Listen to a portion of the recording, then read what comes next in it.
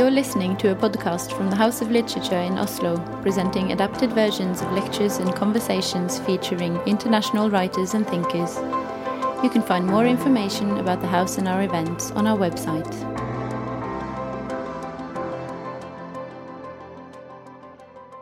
Good evening, everyone, and welcome.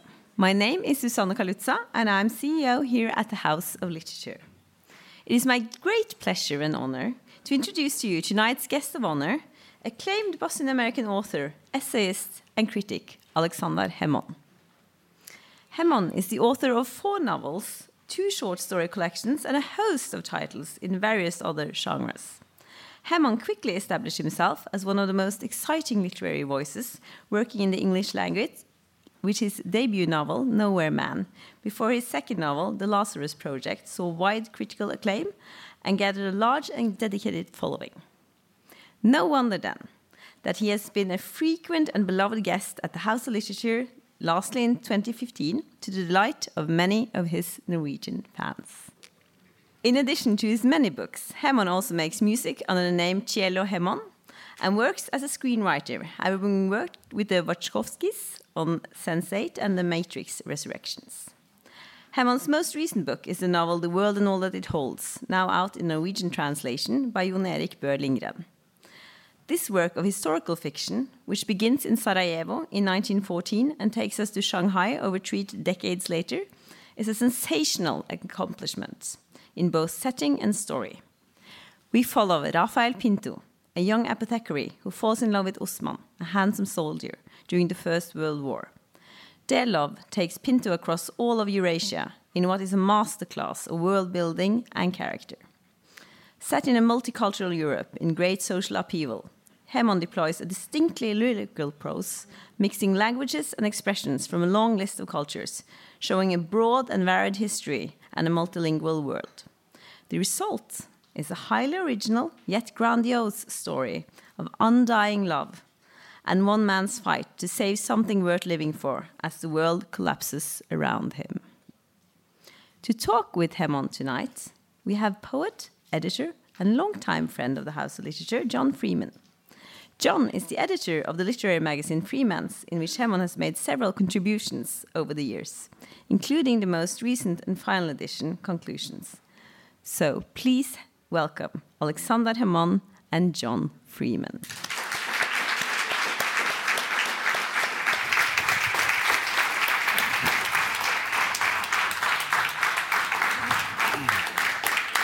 Thank you. It sounds like there might be some Bosnians here.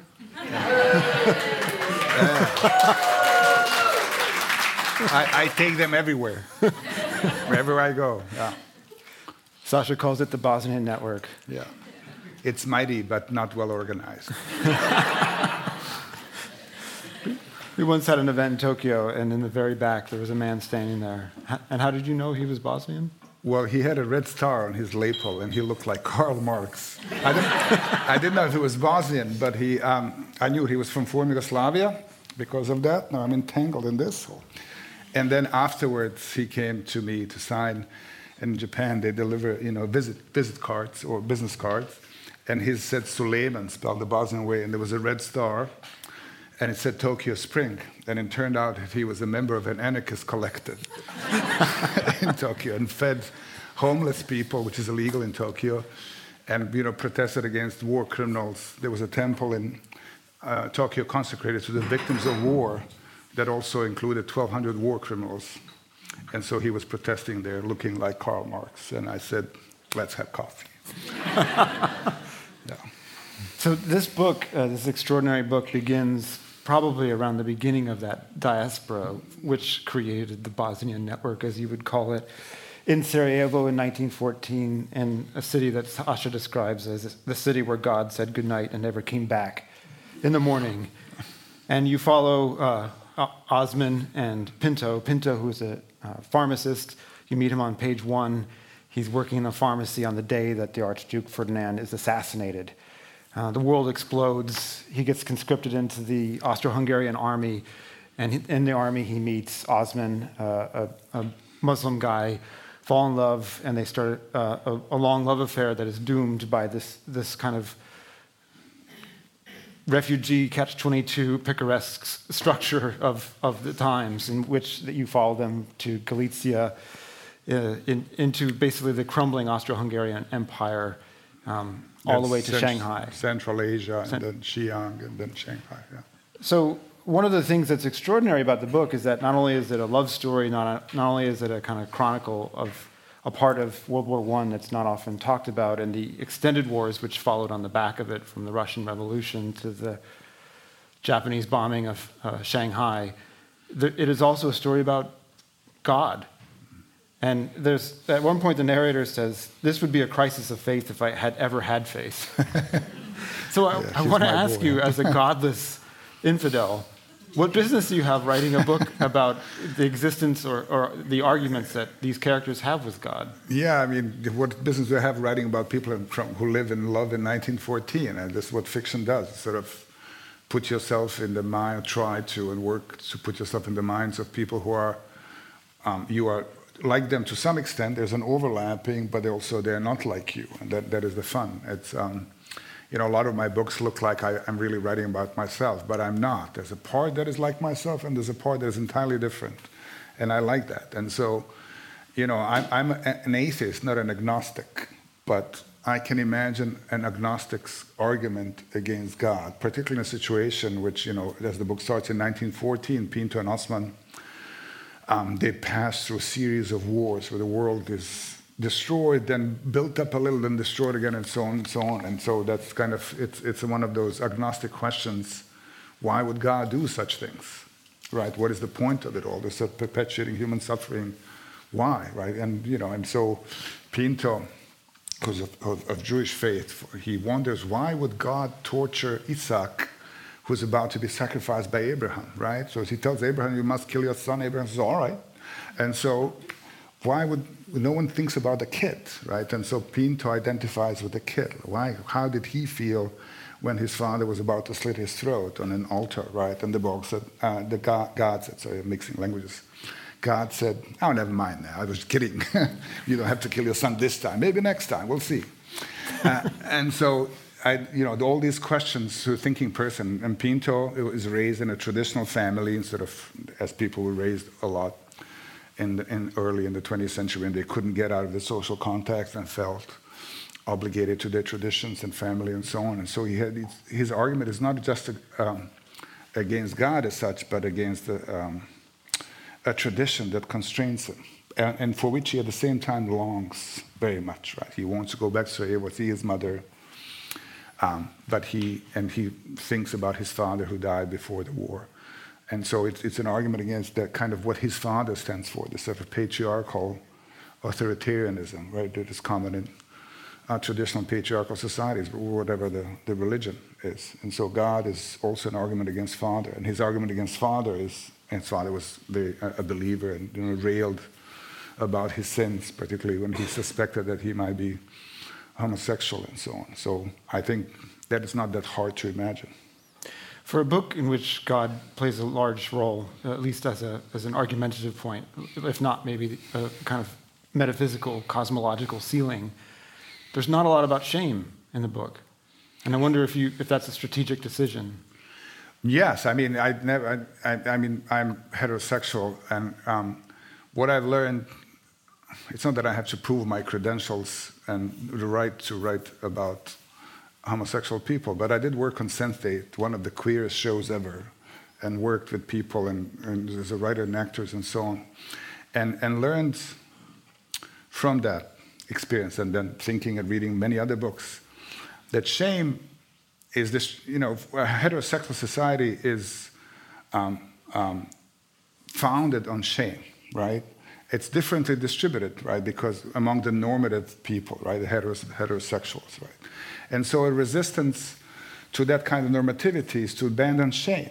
And it's one of the things I like about, you know, I don't know, dance culture of Berlin, for instance, because there are spaces that are just shame-free, which I love greatly because as a normative heterosexual man, even I am liberated from that when I enter such a space, because it's hard work constantly to negotiate the propriety of what you're doing, feeling, and so on, right? And shame also always inflicts pain upon others, not just upon you who might be feeling ashamed, because feeling shame also endorses systems of shame.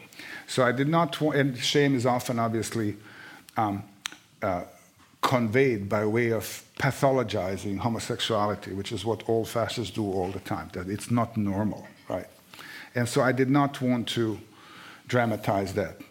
At the same time, for all that to be functional, there has to be a structure, a societal structure that reinforces it. The schools, religions, governments, all that. This is what people have been dealing with for centuries. And Pinto and Osman, they passed through a series of lands and situations that are entirely deprived of any kind of government, right? The only time when they, or Pinto is in the context of some kind of social structure is at the very beginning, before the Archduke is killed, right? Where the law and orders, they were in uniforms and with hierarchies and what's normal, what's not normal. And then past that, societies and worlds crumble, right? And that's accidentally, as it were, incidentally liberating. He does not have to worry about it. He only worries because who's going to judge him? He's never at home to be judged. And it's a revolutionary time, not only because the Bolsheviks are on it, but because there's no society in which they could be frowned upon and be punished by being excluded from the society. This is how shame works, right? People are shamed and then excluded from the society, but there's no society to be excluded from. So we watch as Pinto and Osman tumble through one conflict after another, basically war zones.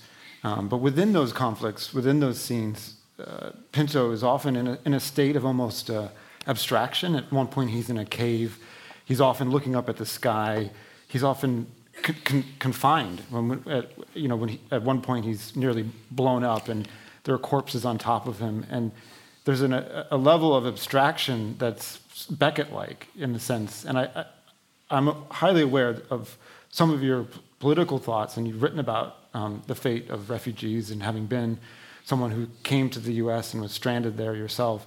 I feel like this novel is also trying to think about what it's like and to portray existentially what it's like as a refugee through nothingness, through darkness. And I wonder if you can talk about the challenges of writing a story in which you put characters in spaces in which the field of vision, the area around them is kind of nothingness.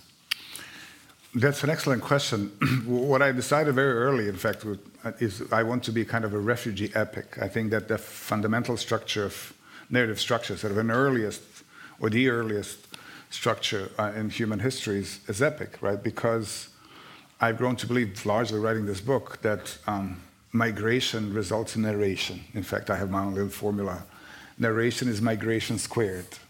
And that humans, before literacy, before solidly established societies, they would just move to the world, and narrative structures were containers of information, right? This is before literacy, before any systems of transmission of knowledge, before books, or let alone print, or at least when the books were rare and only available to the elites in, Mesopotamia, like 3,000 years BC.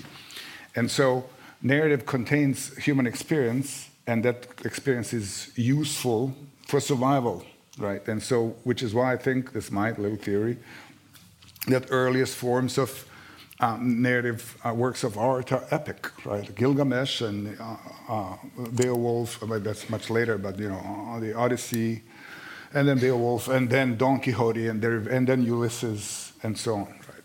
And so I always wanted to put Pinto and Osman through this kind of grinder, that they move through space, and the space is kind of rudimentary, right?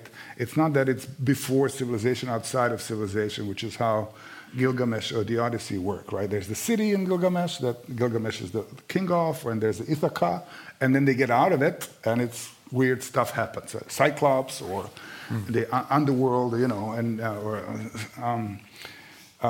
what are they called? The Scylla Charybdis and all that.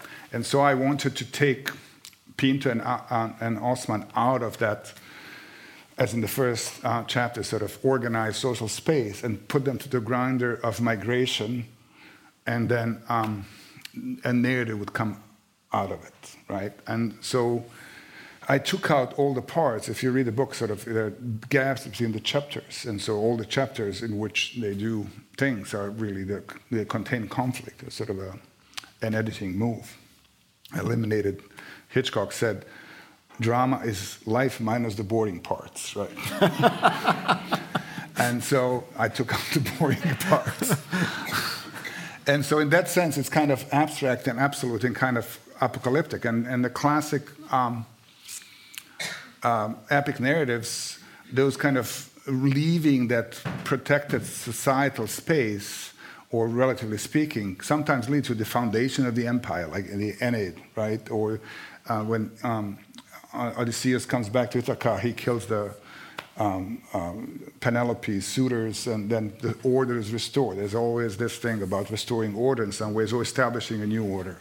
Whereas I also decided that it would be a new order. There would be no new order established as such. So that they would just, that my heroes are not as heroic as Ulysses or Gilgamesh. They cannot kill monsters. Their superpower is love and the ability to survive because of that love. And so that, I suppose, that required a certain amount of, not so much of abstraction, sort of dramatizing the conflict, the apocalyptic aspect of that, because one of the recurring motifs in the book is that God creates worlds and destroys them, creates worlds and destroys them arbitrarily, right? And this is a life of a refugee, particularly someone who's passing through conflicts in their life or through space that is full of conflict. And those words repeat like a refrain. So rather than having this sort of locomotive that's propelling the narrative forward, that's familiar, you're basically, like, this is not Tom Hanks saying life is like a box of chocolates and winding up in the civil rights and every sort of high point of American post-century life. You're picking the really obscure battles and sort of wars that people have forgotten, and you're putting your characters in cities that are not really that much well written about, except for Shanghai towards the end. And there are these refrains, and there are also quite a few Sasha-isms. At one point you say, home is where people note when you are not there. Yeah. I sometimes wish I had a Sasha 8-ball and I just shake it, and like one of these statements would come up. And I love the fact that the book is sort of cycling in these kind of attempts to try to explain the world. And some things are explainable. And one of the things I found, which you once told me in a story, was a kind of detail about someone who had walked into Sarajevo during the Balkan War, away from Serbians. And I wonder if you can tell me, when you're pulling from stories that are told to you, what do you feel like your responsibilities are? As in the story I just mentioned, did you say to that person, you're going to be conscripted into my book, and don't worry, it's going to be okay? Well, I mean, I wrote about this person, and he's a Bosnian who, for Bosnians who are here, they wouldn't understand. He was from Foča and was imprisoned in a effectively death camp. Foča was horrible, even by the standards of the Bosnian War, rape camps and mass murder. And at some point, he was used as a live wall. The Serbs put the Bosnian prisoners in front of their positions during the combat with the Bosnian army. And then he was blown up, and then when he woke up, there was no one around except this beautiful man in a white robe who then led him from Foča to Sarajevo. If you know the geography, that's insane, through the woods. And then he came down Sarajevo through the Serbian positions, right, incredibly, and survived miraculously. So I wrote about him. You can find it on the internet, and it's an amazing story. He's a friend. I check in with him. He and his husband are the first intra-Bosnian gay marriage that I know of. I'm sure there are more than one, but they're my friends. And so, I mean, the other things that I wrote, I always absorbed other people's stories, and often people I know. There's people who told me stories who were in the Bosnian War because they're contemporary. And this is, I guess it's coded in history, but it's also recognizable as this sort of refugee epic, right? So refugees, I would think, would recognize some of those things. Particularly refugees who actually had to cross land, right, and get from point A to point B, because there's this physical difficulty of getting from point A to point B, right? Where do you find the food? This guy ate wild carrots and wild onions, that sort of thing, and leaves from trees for a week, and then lost a lot of weight and miraculously survived. He thought that he was led to Sarajevo by an angel. And this I interviewed him and talked to him and discovered him, as it were. And I can remember someone I knew told me, you should talk to this guy, another Bosnian. I had already conceived of the novel, right? This is not before the novel. I already conceived of Pinto going from Sarajevo effectively to Shanghai through the lands in which he would be, relying only on his own wits and skills and luck, as it were. So that is, and the older people who are getting from Libya, trying to get to Norway or Germany, this is what they're going through, except my people go through deserts, not on the boats. But it is this, right? You have to just get to the next point and survive between point A and point B. And the next thing is between point B and point C. So that's not an abstraction. There's a structural similarity in the plight of refugees around the world, because they do not know if they're going to make it where they want to go. Right? And how difficult it is to communicate. Yeah. I mean, this is an extraordinary book because it is a symphonic and harmonic sonic experience written in more than 10 languages. I think it's probably the only novel I've ever read in which there's Chinese Uyghur words, Espanol, Ladino, and Bosnian. Yeah. Not to mention German and French. And I'm Kyrgyz and Tajik. Exactly. But, I have a question for you, which is, this book is precipitated by the collapse of empires and the creation of new nation states, and that those nation states artificially divide people who otherwise would have been in the same geographic region and had a sort of collective identity. Simultaneous, a lot of people in this book are divided by languages, and yet the book celebrates languages and it embraces them. And I wonder if you can talk about that dichotomy. Well, yeah, I mean, one of the things that I realized writing the book, I don't know what I know or don't know before I start writing a book. It's partly research. I had to read all these other books that I had not read before, but also you intensely think about things. One intensely thinks about things for a very long time, right? And my general belief is that literature and art in general, at least literature I like, it is not just reflecting what we know. And if it does that, it's merely reproducing knowledge. But I believe that literature and art generate knowledge, and a kind of knowledge that is not available otherwise, just like math does, with its own methods. And that also particularly applies to language, right? Literature creates language that becomes, in many cases, standardized, right, in terms of nation forming. But I also grew to believe that migration generates language. So if you're moving through a space where not everyone speaks the same language, as a means of survival, you have to learn the words along the way. What is the word for water? In Kyrgyz, if you're stuck in the mountains in Kyrgyzstan, today's Kyrgyzstan, in Central Asia. And so Pinto, who carries a little girl who sees his daughter through that area, they have to learn the word for water because everyone's thirsty and they might die in the desert, right? So this is how you learn language.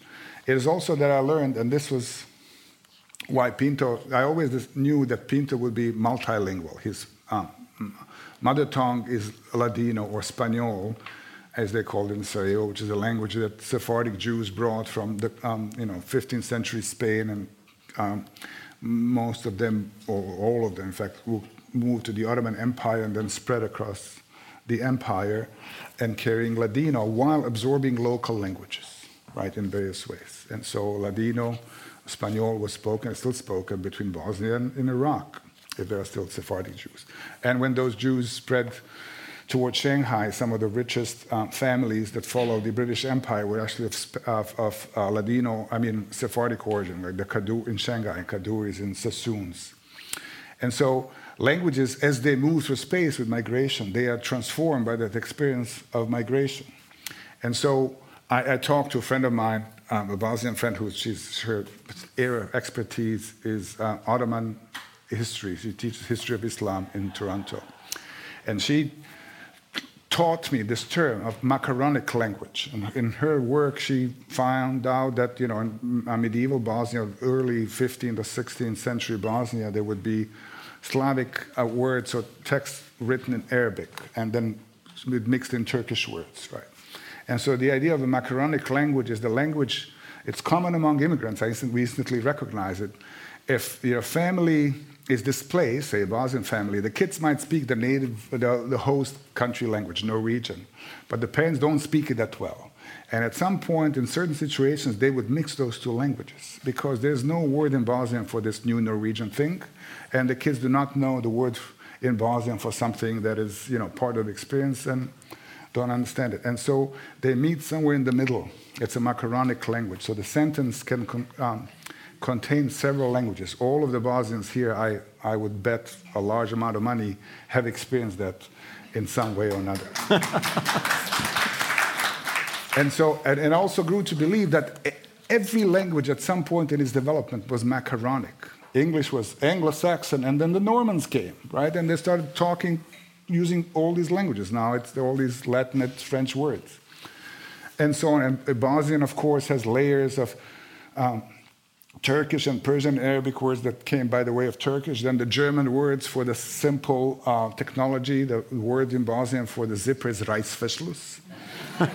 Because before that you had only the rope. You untie the rope, drop the pants, and then tie the rope. And then the Austrians brought the Reißverschluss. And now there are all these Italian words that came by way of trade with the Venetian Republic, but also by way of San Remo Music Festival. And so every language, particularly and it's also English absorbed languages from their colonial. From their colonies, but a place like Bosnia, the Balkans, where the empires just piled on top of it, they all brought new language. So language as a concept is inherently macaronic. It's only the nationalists sort of fantasize that there was some point in the past where it was pure. There were no foreign words in it, right? They, as nationalists do, they pick one point in history where everything looks clean. It's like your parents tell you, clean your room, and then you show them your desk, and everything under the bed is still shit.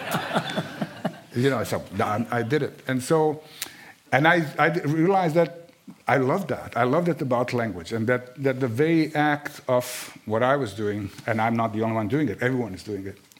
Diaz did it. His, Oscar Wilde is a lot of Spanish untranslated words, because this is how people's native language... Abdul Razak Gurnah. Yes, yeah. And so for the population like Bosnian and or Latino population in the United States, that's just everyday life. But I also wanted to use that in a book. I wanted Pinto to be multilingual constantly and then to keep learning the languages and to keep absorbing new words into his experience. I wonder if you could read just a tiny bit from the top, walking to the apothec, to you cannot fathom my rules, because it's an example of how Sasha braids this thinking into the narrative. Walking to the apothec, which is the family pharmacy or his pharmacy, his mind infested with all the languages, Pinto would on different days recall a different name for the stork, which was thus always the same and then also not. Sometimes it was Hasida, often Roda, but it would be Lelek in his father tongue after he'd recall how Signor Padri, his father, had used to dress him down for not studying the Torah, for caring more about his attire and cigarettes than the Word of God, for being rude to customers by not looking up from his Austrian books while they were trying to talk to him, for disrespecting the elders and their wisdom, for daring to be so different from everything his padre had imagined and hoped for. Cali vivere alla moda, he railed. Sometimes Rafa could not even understand what Padre was saying, his anger relegating his vocabulary to the earlier centuries where fulminant prophets and absolute prohibitions reigned. On such days, the Lelek would glare at him, which is, Lelek is the Spanish word for the stork, but also a Turkish word for the stork. The Lelek would glare at him from its perch as if it had flown from 15th century España in order to judge him in Sarajevo. There had been a time before the war when he'd wanted to write a poem about the stork, something perhaps that would have echoed Baudelaire, whom he had read in German, but he'd aborted his attempt after realizing that the only proper way to do it would be to deploy all the words for the stork he possessed, and maybe even some he didn't. Hasida, Roda, Hasida is in Hebrew. Roda, it's also the word for kindness. Hasida, Roda, Lelek, Storch, maybe even the French word, whatever it was. Once upon a time, everyone on earth had the same language and the same words. Now there were a lot of disparate words for each of the things the Holy One created, and it was because the Meredo had asked stupid questions and had not kept their faces close to the ground. Who was it that made the house for birds? Who fed them? Who taught the baby storks to open their beaks for a frog? Who singled out the poor weasel? Who taught man to open his mouth and speak? Who put the chatter of voices into Pinto's head and everywhere outside it? And why do the voices and the words never stop? You cannot fathom my rules. Thank you. So the period in which this book takes place, from 1914 to 34 or so, it's a period of the so-called beginning of the Great Game. And one of the things that Sasha does that I quite enjoy, and I want you to talk about, is that you sideline all the people that defined and framed the Great Game as theirs. And so you have a British spy whose manuscript is part of the book, but which the narrator kind of argues with. And you have one American spy who appears on an elevator in Shanghai at some point. I wonder if you could talk about how you place those characters in the ways that they previously framed this time period. The Great Game was the rivalry between the British and the Russian Empire was the Great Game, because the Russians had designs on British colonies in Asia, in South Asia, like India, Nepal, and Afghanistan, which they eventually ended up in. Whereas the Brits had designs on Central Asia, what is now Uzbekistan and Kyrgyzstan and Tajikistan, right? And so the Great Game was constant haggling over that. And it precedes the Revolution or even the World War I. So there was a spy, and this is a historical character, and this is kind of where it started, who crossed the Himalayas and big mountains to get into Central Asia in 1918, after the revolution, to see if they could, maybe take that over, the Brits. But he's a side character, kind of Deus ex machina, and there's an American sort of, they were not involved in the Great Game, but they were generally, to this day, they endorse imperialist projects. And so they feature in that. I decided at the beginning of this project, I decided there would be no Americans in it at all. But then this British spy is in Shanghai, and Pinto goes to meet him at this hotel, and then they take an elevator up, and then out of nowhere, this American shows up in the elevator, Henry Krantz. And I just started, and this is what I like about writing. I mean, some people have everything thought out before they start writing. I write books to see what's going to happen. There's an American photographer, there was an American photographer, Gary Winogrand, who said, I photograph things to see what things look like photographed. And so I write books to see what happens in them. And so Henry showed up in the elevator, right? And he's young and ambitious, a Princeton graduate, and then ends up being a spy and also a New York Times correspondent in Vietnam much later, where he dies. And so I didn't want to, the imperial heroes in there, but the Bosnians. And also there's a story that Osman tells to the Bosnian soldiers in the trenches of Galicia in 1916. It's a long story to tell, but what the story means that they're all nothings and nobodies, right? That the important people, the heroes, they have privileges, but they're also the first ones to get killed. And the life of nothings and nobodies is just to stay alive, or their ambition is to stay alive. They have no access to power. They will not rule anything. And so they just want to stay alive. And so it's an epic, a refugee epic, but the main characters are not great heroes. They're the nothings and nobodies, people who are erased from history, right?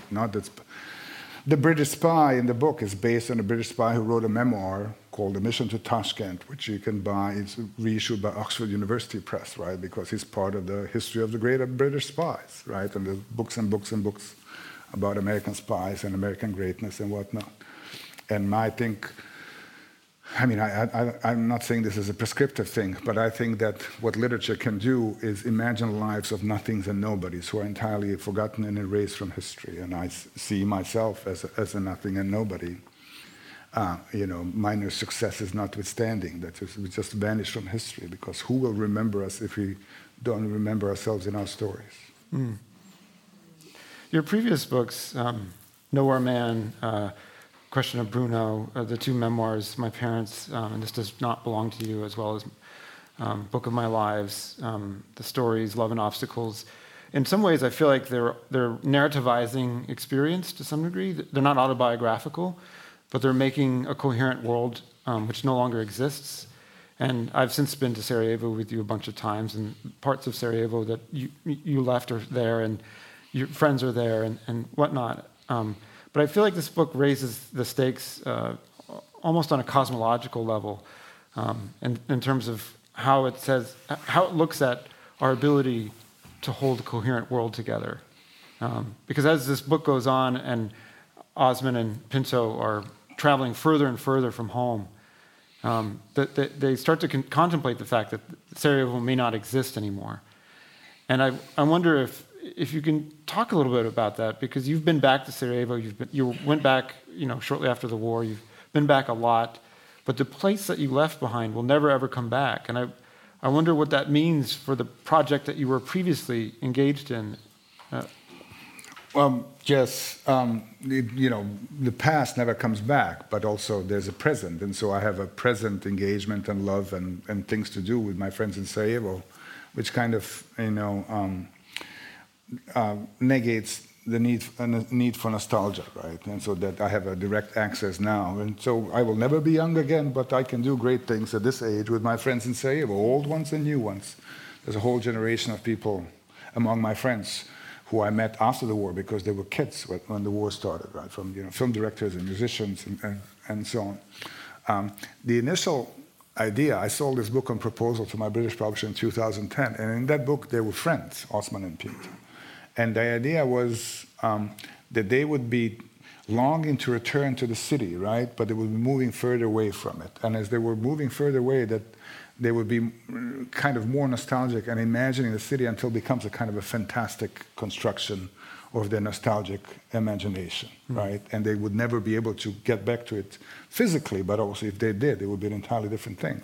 And in those days, of course, you couldn't know. You couldn't check on the internet that the city still exists or call someone, right? So they could only hold it in their imagination. And the Pinto, much later, finally writes a letter home from Sarajevo to find out who's alive, right? And 20 years later or something.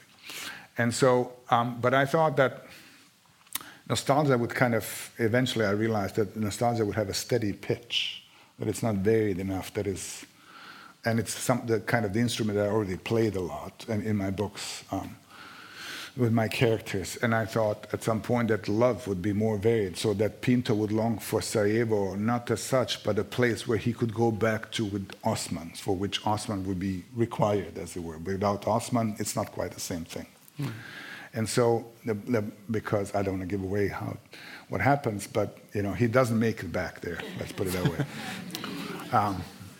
But in some other way. And so, but someone else does. And so it becomes what it means to me, or what it means to people who long for home. It was in some way, it is the essence of, it was a place of love, not just of youth and fun. Right, you can have youth and fun in Ibiza 1 month every summer, right, and go out dancing. It's great, but it's a locus of love, home. This is where people know when you're absent, because there's a chunk of love missing, or an object of love is missing. And so I wanted to compensate, as it were, narratively speaking, for the inability to return home by increasing the amount of love in the travels. At one point, journey. I don't think this gives away too much, but they're taking care of a child, as powerful as the love story is in this book, I was equally, if not more, moved by Pinto's dedication. And you come to this crux where Pinto's promise is, "I will protect you," and the child's promise is, "I will bring you home." Yeah. And I wonder if you can talk about that as a kind of immigrant's kind of dilemma in a way. Well, I mean, this is also what a lot of people do, particularly people who, when we're both parents are Bosnian, for instance, right? So that the family, my wife is American, and so half of my home is America, so to speak, or at least for my child. They don't see Bosnian as home because grandparents are not there, and the language is not there, and so on.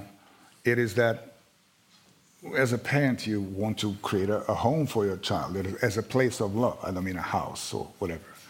As a domain of love, and then it is easy to connect in one's mind, in parents' mind, with the place where you were loved by your parents, which is home in the past life and all that. And so there's this kind of natural desire to take your child back to where you were a child and loved. Sort of a cycle of love is completed, but that becomes it becomes a difficult choice for a lot of refugees because they have to leave that place to take their child to a better place. They might have a better life, right? But it also means taking them away from your home. They will be at home where you will not be at home. This is the a plight of many refugees, and so you would not want to stay with your child at home out of this love for your home because their life might not be as good as you want it to be, and it's a kind of dilemma that is familiar to a lot of us. And so once I decided that Osman and Pinto would be lovers, and one of the things that the meaning of children, as it were, could be this: it's continuation of love. It's a embodied continuation of love, right? And sometimes it's biological, but it doesn't necessarily have to be biological. It is the body that contains the love that created it. I often think with this book, that's one of the main meanings of the title, The World and All That It Holds. Yeah. You know, when you hold a child that you really love, it's like you are the universe. Yeah. And I'm not here as a verificationist, but Sasha's a very loving person. He's often giving hugs which travel, which is confusing as a North American, raised in California, where he puts his arm around me and then we just continue walking. And at first I thought, this is a forward hug, it's a moving hug, it's like an escalator hug. And I feel like in the last 10 to 12 years, one of the things that's really lovely to watch as your friend, but also as an evolution of your evolution as an artist, is your formal evolution is pushing towards greater and greater enmeshment with other people, with collaborations. So you're working with David Mitchell and Lana Wachowski and Lily Wachowski on movies. You're working on music with friends from high school. What does that mean? I don't mean to doom you as a novelist, but it's very hard to be a collaborative novelist in a sense, except for maybe your receptiveness to other people's ideas. It is hard, but it's not impossible. And so the Lazarus Project, I developed a project with my best friend, Weber, who you know well, Velbor Božović, who was in Sarajevo, who I talked. He was starting his career as a visual artist, and we went on a research trip and spent 3 weeks in Western Ukraine and also in Moldova researching for the book. And it resulted in 1,200 pictures, right? And I used 11 of them, right? But he has a whole he still prints some of those negatives, right? And so for this book, halfway through the book, I talked to a friend of mine, and the Bosnians might recognize the name, Damir Imamović, who's a great singer of Sevdah, the traditional Bosnian music. And he also comes from a kind of a dynasty of Sevdah singers, like Elvis had a son and a grandson, except in this genre. And so he's the grandson. And he discovered what he does beautifully, other than being a beautiful musician, beautiful voice. He discovered this, how would I put it, anti-patriarchal tradition in Sevdah, right? It was usually traditionally sang by women and encoded with queer love and all that. And so I talked him halfway through writing a book. Why don't you record an album? Because in the book, Pinto and Osman, they sing songs to each other. Pinto sings to him Sephardic songs, and Osman sings Sevdah songs, and they, harmonically they're very similar. But they sing to each other, and sometimes they realize they know the songs, they're just different words in different languages, right?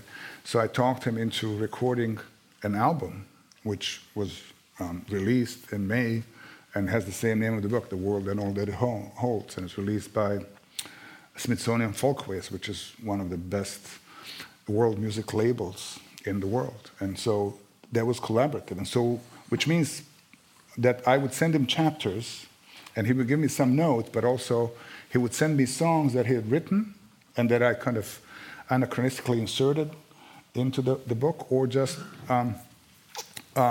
pointed at some songs that I didn't know that I could put into book. And so he is present in this book. It's a collaborative thing. It's not as easy. I mean, writing and literature is not inherently collaborative as film is, right? No one can make a film alone. And even music is very collaborative. You have, unless you have your own studio and you are, which I don't, I have to find other people. And if I don't know how to play instruments really, I'm not a musician. So I have to find other people who will do it with me. And that expands, and they do things that I can't do, and they know things that I don't know. And that sort of expands your mind, and new possibilities open, and people do things that I can't even imagine because I don't know how to do that. And more I'm interested in that. I think that the thing that triggered it is working on the scripts with Lana and David. First with Jasmine Lashbanic was my first collaboration. But being involved in film is a collaborative, inherently collaborative artistic operation. And now I don't know. I think the idea that I would have to spend 5 years by myself writing a book is unbearable. I might write it, but it'll have to include some kind of collaboration. I think on that note, I want to just bring up one last thing, which is, during the pandemic, some people were like, I'm going to do CrossFit, or I just drank a lot of wine. Sasha wrote a book of poems, and then had one published in the New Yorker, immediately irritating all his poets' friends. You wrote another script, and then you also started training to be a DJ. I started producing music, and yes. So now I'm also learning to be a DJ. So you started producing music, and we're going to, I think as we finish this event, some of the music will start playing. Yeah, and don't judge too harshly. But if the feeling moves you, it would make Sasha immensely happy. Plus, it also feels good if you just, started dancing. Shake your booty. But you don't feel like you have to. But if you no pressure. There's no pressure. But if you dance, it's actually good for the soul. But I knew your band. I knew you were a punk person. I saw your pictures. I thought, like, God, Sasha had a lot of hair, and I was not prepared for the music. It's like Balkan Felakuti kind of trance beat, sort of circular things. I don't know. Where's it coming from? I don't understand this. Well, in the pandemic, I was in Princeton, and then Princeton dismissed all the students and half of the staff and half of the faculty. And so for a year, more than a year, I was alone in the building. And you see empty horizon, someone walks down the street, and you think, who is that? Is it the beginning of a zombie invasion, or is it, who could it be? Like, who is that? From the 6th floor, the loneliness was crushing. And I found myself compulsively imagining situations of collective joy, predominantly dancing. I loved dancing with people. I always did. When I had a punk band, we were always dancing and liked being in clubs and partying and concerts and all that. And I started compulsively imagining this, and it sort of drove me to start making music, which is heavily inflected with dance music, but it's not quite club quality. It's hard to mix because there are too many instruments, like languages. I pile things on. But it was that, sort of imagining a future in which shared joy with other people would be available. This was my compulsive thought, and I kept doing it and figuring it out. And so, which also meant that I was kind of generating some joy for myself, figuring these things out. So I would make music and do this. And DJing, I learned, and I'm practicing DJing a lot. And so in my office at Princeton alone, while people are, doing more reasonable things next door, and I realized if I put my phone in the back of my pocket, I can get 12,000 steps in my office. And then I show people, look how physically active I am. Just this fat is like jumping up and down. But it was the body needed engagement. One of the loneliness of pandemic also meant that, your body was not engaging with other bodies outside of your immediate surrounding, And this is, I guess, intellectual situation, but there are all these bodies in the room. I believe, and that's one of the things that I kind of formulated for myself with the book, what I care about is the body in history, right? Pinto's body passes through all that, and Osman's body, too, up to a point.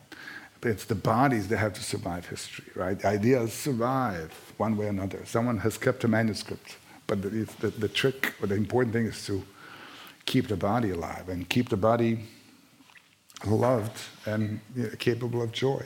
And the music provides that, I guess. It's also, I was longing for the synchronous presence of other people, right? This is the kind of synchronous joy, right? That everyone experiencing some form of joy, which is what dancing allows for. It's not the only thing, but music and dancing are really the top choice in that regard.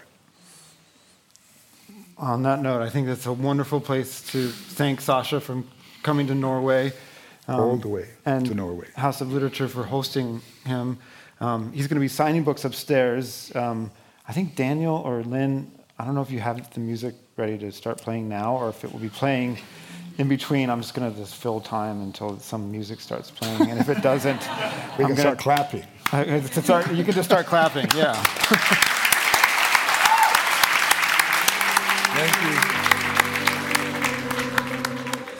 You've been listening to a podcast from the House of Literature in Oslo, presenting adapted versions of lectures and conversations featuring international writers and thinkers. You can find more episodes and subscribe to our podcast on iTunes, SoundCloud, and our website. The music is by Apotek.